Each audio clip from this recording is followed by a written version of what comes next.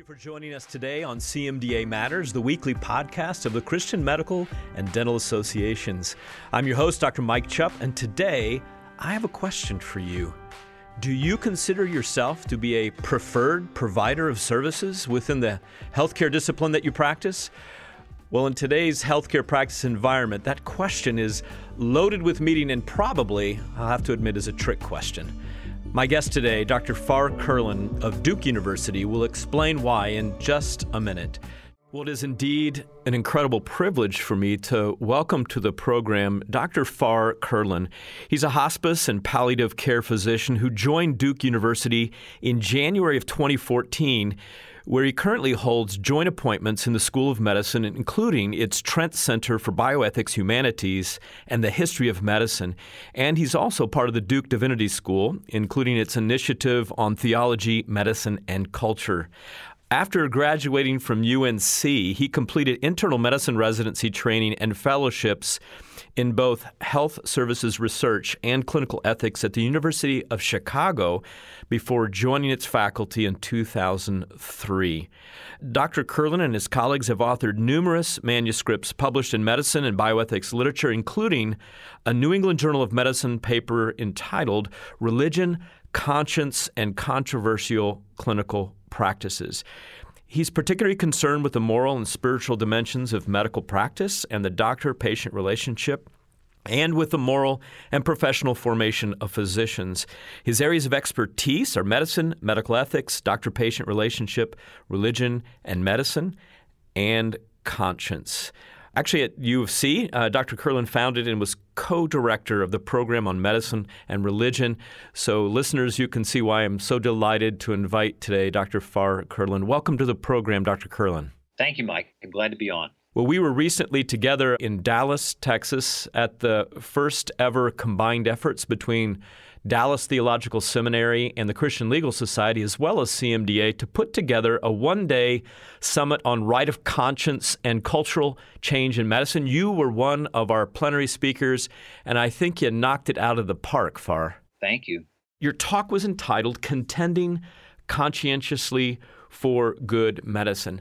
I want to take you back. What got you interested in the first place, Dr. Curlin, on this subject of religion and medicine in particular? Well, I came to medicine from a Christian household in which we, as children, were asked to consider regularly what it is that we believe God was calling us to and what kind of work we felt we were fitted for, and challenged to think of how that work could be brought into alignment with God's calling on our lives. And medicine seemed to me the kind of work that could fit in a Christian's vocation. And as I went through training, I was struck that there were few opportunities to take seriously, within the context of training, how a tradition like Christianity informs what it is we're up to in the practice of medicine. There was a tacit and sometimes explicit assumption that religion and medicine are to be kept separate. And that always seemed to me unsatisfying and not well reasoned. And one of the areas that this comes out, this personal private distinction and separation comes out most strongly, is in notions about physicians not letting their personal values keep them from giving patients what patients think they need or want. Mm-hmm. Well, during that talk in Dallas, as you were putting forward your thesis that we should be protecting the way of medicine and the way that medicine has always been, by common sense, understood by those who practice it, going back even thousands of years to the Hippocratic Oath, you mentioned that there are some actual consequences of eroding conscientious objection. I believe there were 4 consequences you explained. Could you tell our listeners about those consequences? Sure. It seems to me that, Mike, we have to not oversimplify. I think we have kind of 2 operating visions of what medicine is for and what standards we're to be held to within medicine. And on one vision, which has been getting the upper hand over the past 2 generations or the past half century, on that vision, medicine is about providing healthcare services. And what makes a service a healthcare service? It's the kind of service that medical professionals are capable of providing and that the law allows them to provide. Mm-hmm. And then toward what end? Well, toward the end of satisfying the patient's choices and desires and maximizing well-being as they perceive it. I and a colleague, Chris Tollison, call that the provider of services model. That's highly influential. The other model, though, is the old one, as you mentioned, long tested, embraced in different ways by numerous different cultures, certainly by the Christian community over centuries. And in that vision, medicine is an art, like the art of agriculture, as St. Basil put it, in which we attend to a specific feature of being a creature, a specific good that is a part of our being a creature, and that is our health, where health is a bodily norm. It's not something we make up in our heads. It's a real thing that we can observe and about which doctors can have expertise. Now, if you stick with the old vision, then it makes sense for doctors to use their judgment and to refuse to engage in practices that contradict their commitment to the patient's health. If you switch to the newer vision of the provider of services model, then it seems like whenever a doctor uses his or her judgment and refuses to go along with what a patient requests, then he or she is basically imposing their values on patients. But if you go that direction and you follow it logically, then effectively we have to demoralize doctors. Doctors have to morally disengage because their own clinical judgment, their moral judgment, is beside the point or even an obstacle to the patient getting what the patient thinks he or she needs.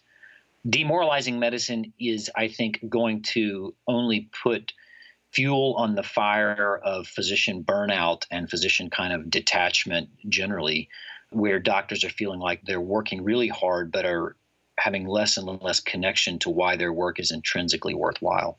That's at least one consequence. Mm-hmm. And therefore, with that burnout and with the frustration that healthcare professionals, physicians in particular, face, that they will want to seek other ways to be able to live out their professional lives without necessarily doing patient care because they're being forced to do something they don't want to do. Last year, we actually conducted for the second time a right of conscience healthcare poll of healthcare professionals, 1,700. And 91% said that they would rather leave medicine than be forced to violate their deeply held religious beliefs in the way that they care for patients. That's probably not a surprise to you. Not at all. It's not. In fact, when the rubber meets the road, it may be that 70% of people are not yet willing to leave their livelihood. But I think whenever you invite people to basically do things they know are wrong, to do things they know are not good, you are basically undermining the kind of intrinsic motivation that keeps doctors committed to doing what is ethical, to doing what is upright, to doing what is worthwhile. And they either become callous and jaded mercenaries, or they find something else to do that's more worthwhile. At the same time we conducted the poll of healthcare professionals, the United States Association of Catholic Bishops also polled the public, over 1,000 people, an independent poll, and 81% of those who responded in the poll of just the general public as representing patients said they wanted a doctor who was in alignment with their own religious moral beliefs. So it seems we have on both sides of the equation these polls that the doctors want it and most patients want it. Yeah, I think it's kind of paradoxical in those who are upset about doctors like me, in quote unquote, imposing our values on patients, would have a system in which effectively the great majority of patients could not find a physician who was committed to the moral guidelines and moral norms and moral boundaries that they count on physicians to be committed to, such as not killing patients and not harming patients intentionally. So paradoxically, by requiring physicians to be open-minded to all practices, we effectively make the diversity of practitioners reduced to such an extent that patients are not able to find the kinds of physicians they can trust. Another one of the consequences that you mentioned is that docs, if they go with the PSM or provider of service model, the docs can wash their hands, whatever decisions patients make. Okay, I told you the options and I told you what I recommend, but it's your life. We'll go for it. Yeah, that's another one of these paradoxes. People think, well, I want my doctor to do what I want. I want my doctor to be, philosophically, we might say, reliable. But being reliable is not the same thing as being trustworthy. Mm-hmm. And when a doctor reliably gives you what you want, then you can't hold the doctor responsible for the bad outcomes that result from that. As I look back over my time in medicine, we have been problematically becoming habituated to this kind of moral detachment, washing of our hands already. For example, frequently when doctors are having family conversations around patients who are critically ill, I observe doctors are essentially saying, look, it's not my choice, it's your choice. I'm here just to give you all the information, and you as a family have to make the decision. It's really not up to us. And they essentially are kind of drawing a circle of accountability around that family in which the physician is outside of the circle. And I think that is one of the consequences of us so consistently thinking and telling ourselves that we don't know what is good for another, is we stopped really even thinking about or feeling ourselves responsible for seeking the good of the other. As a surgeon, a general surgeon and orthopedic surgeon in the past, I was intrigued by an article that a friend of yours wrote. She actually mentions you in the article. This is Margaret Chisholm from Johns Hopkins, who was challenging young or early on medical students to think about the purpose of medicine. And in that article, she said to the med students as a challenge, avoid the temptation to become technicians. And I understand where she's coming from, because as a surgeon, I'd say, okay, bone broke, me fix. In some respects, I am a provider of a procedure to fix a broken femur. But her challenge to those coming into medicine is resist that like the plague of becoming a technician. The way of medicine. Talk to us a little bit about the purpose of medicine, what Margaret was referring to, if you would, Far.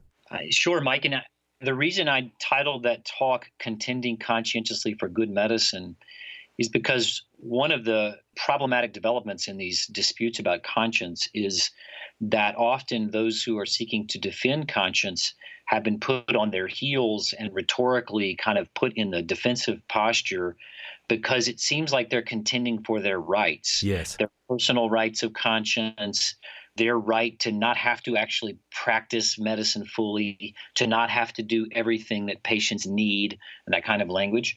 But that's all a false construal. The reality is, if you look at all of the things that have caused controversy of doctors conscientiously refusing, they are situations in which the physician has a good reason to conclude that the practice requested of them is not consistent with the patient's health, is not conducive to the patient's health, or even directly violates and diminishes the patient's health, whether that's a sterilization procedure for physicians, whether it's a particular type of plastic surgery, whether it's hormone replacement therapy or gender transition procedures or palliative sedation to unconsciousness or, of course, assisted death. All of these are practices that violate medicine's traditional orientation to the patient's health.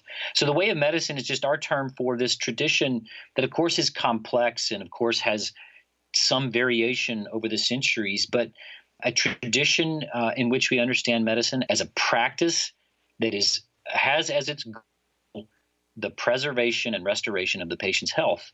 And where the patient's health is something real, it's objective in that sense. It's not something we subjectively just make up.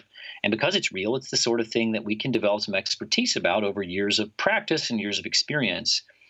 And so we think that most physicians, even those who are against conscientious refusals, if they look at their own practices, what they're doing most of the time is practicing the way of medicine. Mm-hmm. You said, if a bone's broke, I heal. That's a reflection of the deep intuition that we know that a broken bone is a break in the health of the patients. And if you have the means to restore that, you do. That's why when people come to the emergency room, we don't ask them, hey, I see that your bone is sticking out sideways out of your leg. What do you want us to do? Mm-hmm. We're here just to provide services according to your vision of what makes you have maximal well-being. The way of medicine describes this commitment to the patient's health, and it has clear boundaries of never intentionally harming, which kind of goes back to that Hippocratic norm of not intentionally harming, and which has been, again, supported throughout history by multiple cultures and certainly Christianity. And then, of course, has got to be guided by the broader demands of reason, including things like fairness and basically the demands of reason that medicine doesn't somehow give us a permission to violate, but instead medicine specifies in a certain way in its pursuit of the patient's health. you were asked down in Dallas, how would you recommend navigating conversations with our patients about healthcare right of conscience refusals? And you've mentioned there's a way to frame the conversation that's probably going to be more acceptable than, hey, I'm just protecting my rights. And talk to us a little bit about how we can minimize patient complaints, lawsuits, and loss of employment for the physician. A very practical question that came at the end of your session. Give us some advice there about promoting conscientious practice of medicine and doing it in a winsome way. The first thing to say is what we don't want to communicate to patients is that in this instance or in this domain, I can't be your doctor. I can't fulfill my obligations to you as a physician because I personally need to pull back from that for my protecting myself. That's both hard for them to accept and is not accurate. Instead, what we want to say, I think, up front is, listen, I am your physician, and I'm committed to being your physician. To do that, I have to act in a way that I believe is consistent with your health. Does that make sense? I will tell you, to the great majority of patients, that makes sense. Mm-hmm. And then just explain that the thing you're asking me to do, by my best judgment, is not consistent with my commitment to you as your physician. And as a result, I can't do it. I won't do it. But I want to continue to care for you. I think the great majority of patients respect that. There'll be some that will be miffed, and we can't avoid that. But the great majority of patients will respect that. And what it does is it puts us back in the teaching role, which is necessary, of teaching the public what it is that they can reasonably expect of us, reminding them that we are healers. We are not just technicians for hire. And that's a critical thing for the public to start to remember. You pointed out that physicians and other healthcare professionals, many, have been always given the right to refuse various kinds of treatments. For example, prescribing antibiotics when we're quite sure that what the patient has is a virus. And yet somehow when it comes to making recommendations that are also based on personal beliefs, there's been some dissonance there in even professional associations' perspective on that. It made me remember that frequently in my practice in general surgery, patients would come to me with asymptomatic gallstones and think, even maybe the primary care physician referred them, or the emergency medicine doc referred them. And I would say, I really don't think that's what's best for you after I've had a chance to do a history and physical, because you're asymptomatic. You don't have any other underlying disease or risks here. I don't think you need the surgery. I've had a few patients push me a little bit, and I said, just my professional opinion is you do not need your gallbladder removed. And if you'd like a second opinion, I'll be happy to do that. And so that's just natural cadence between a physician and a patient. Clearly, the patient comes out of this knowing Dr. Chupp really cares deeply about my outcome. And so I like how you've challenged us to talk about outcomes and how we care for them, not I'm protecting my rights, you're asking me to do something I really don't want to do. You're going to have to find help elsewhere. I think that's right. And the fact that most patients, probably almost all patients, respect a surgeon who tells them, listen, in my judgment, it's not good medicine for me to take out your gallbladder, so I won't do it, shows that when we have access to this memory, it's right there, that medicine is for healing, and that physicians develop over years and years of experience some expertise about what is conducive to our healing. And that doesn't mean physicians aren't going to make a mistake. Therefore, for example, people always have the freedom to seek out a second opinion. But it does mean that we are not going to pursue some intervention simply because the patient believes that for them that's the right intervention. The Future of Medicine, that's a section of your upcoming book. When is your book actually coming out, Far? I don't know exactly. It is under review, under second review after revisions. And so we're hopeful that will be finalized any day. I don't know how much COVID is affecting the editorial process, but hopefully this calendar year. And your co-author? Is Christopher Tollefson, who is a professor of philosophy at the University of South Carolina. What is your perspective? What do you think about the future of medicine and the way that rights of conscience have been challenged and certainly have been, in some respects, folks have abdicated them in certain places, and we're being pushed on issues of abortion and physician-assisted suicide. Certainly our neighbors to the north in Canada have been pushed. What do you think about the U.S. and healthcare practice and the way of medicine with the ability to practice conscientiously? Well, I think in the short term, we've still got some troubled waters ahead of us. The cultural moment is powerful in emphasizing the notion that what is right is what each person believes is right for them. I can tell you that when I teach, I am struck again and again how strongly students have the intuition that no one can say what is right for another, and that when people really want something, that we're supposed to give it to them. And so I think for the short term, it's going to be troubled waters, and there are a rising chorus of voices calling for physicians to be disciplined if they will not go along with whatever the powers that be say is standard healthcare services. In the long term, I'm hopeful, though, because if you look back over history, you cannot point to a time when physicians killed their patients, for example, that we look back to with admiration as a good time for medicine.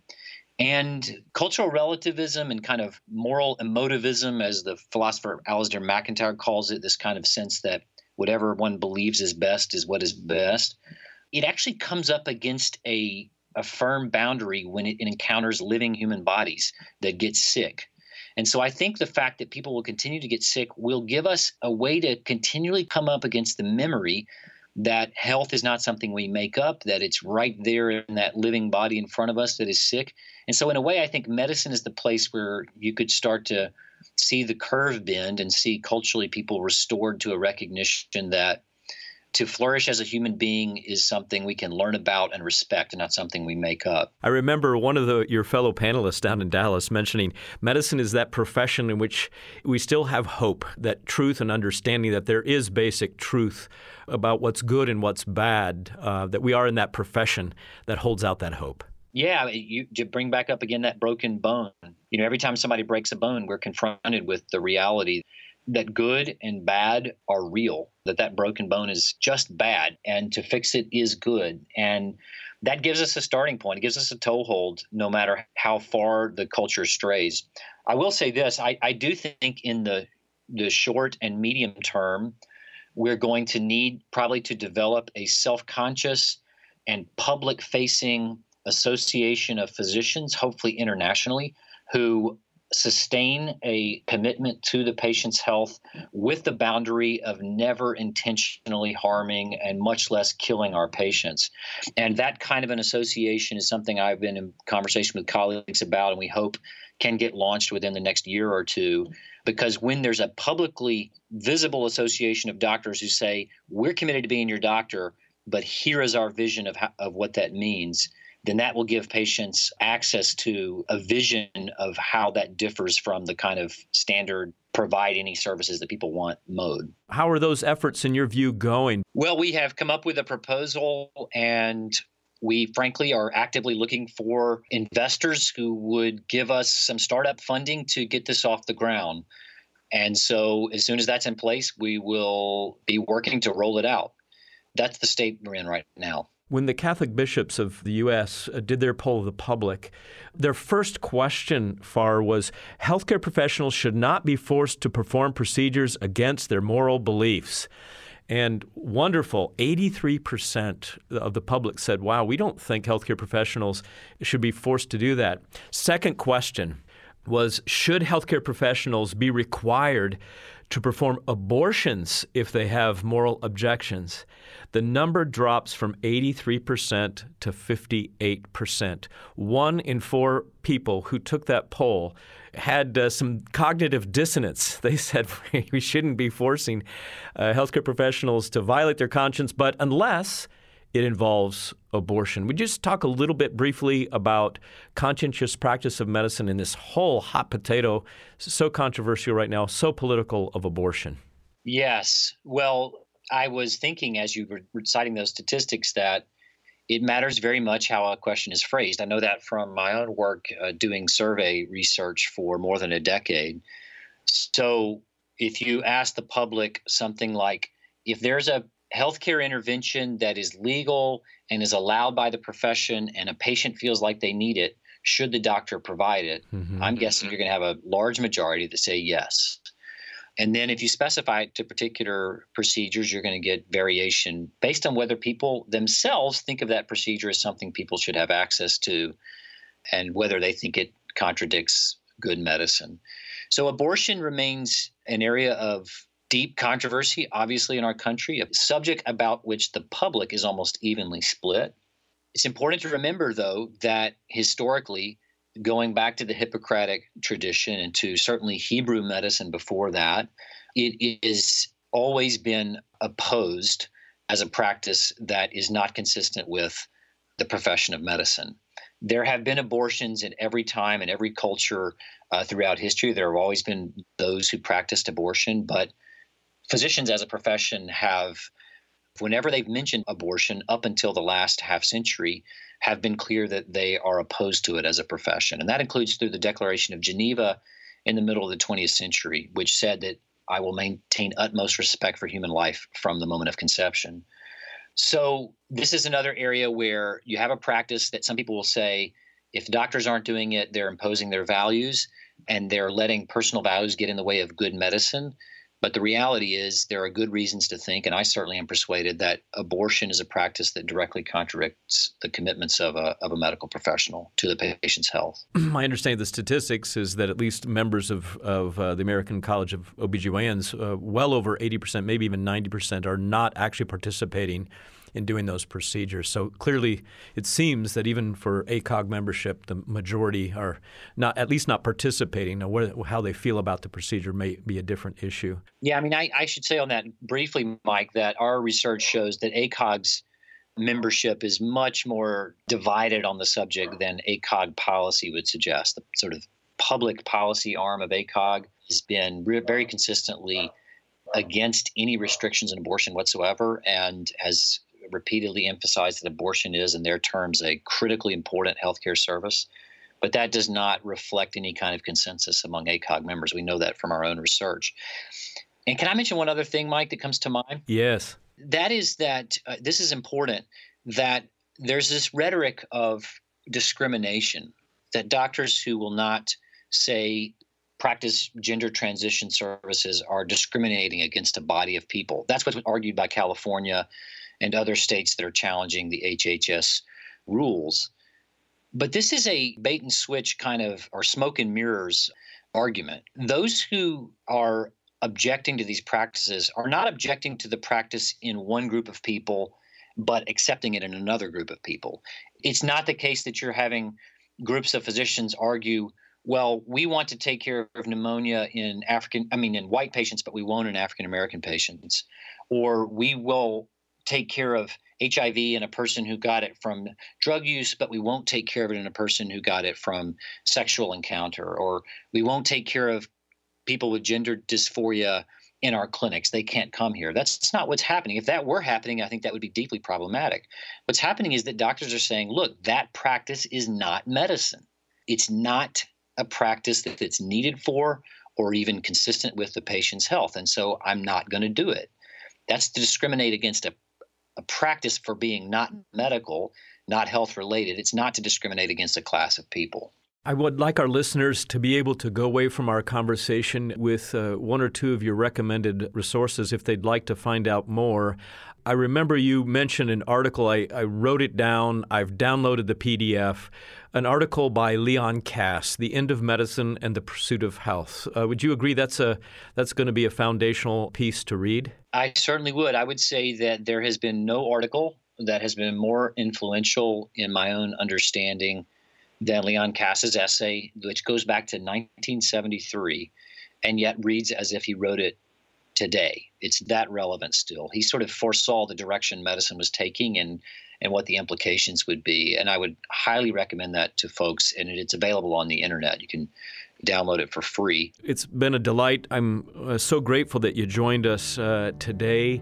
I think that you are one of the leading ambassadors and spokespersons, professionals on this issue of practicing medicine, healthcare conscientiously. So we at CMDA want to wish you the best, and if there is any way that we can help Dr. Farr-Curlin in your efforts to promote the practice of conscientious medicine, please let us know. Thank you, Mike, and I'm grateful for all of your hard work and the hard work of the CMDA team to equip Christian clinicians and to help them sustain good medical practices, which is something the church has always affirmed is an important part of our witness and a important part of our practices of hospitality to our neighbors.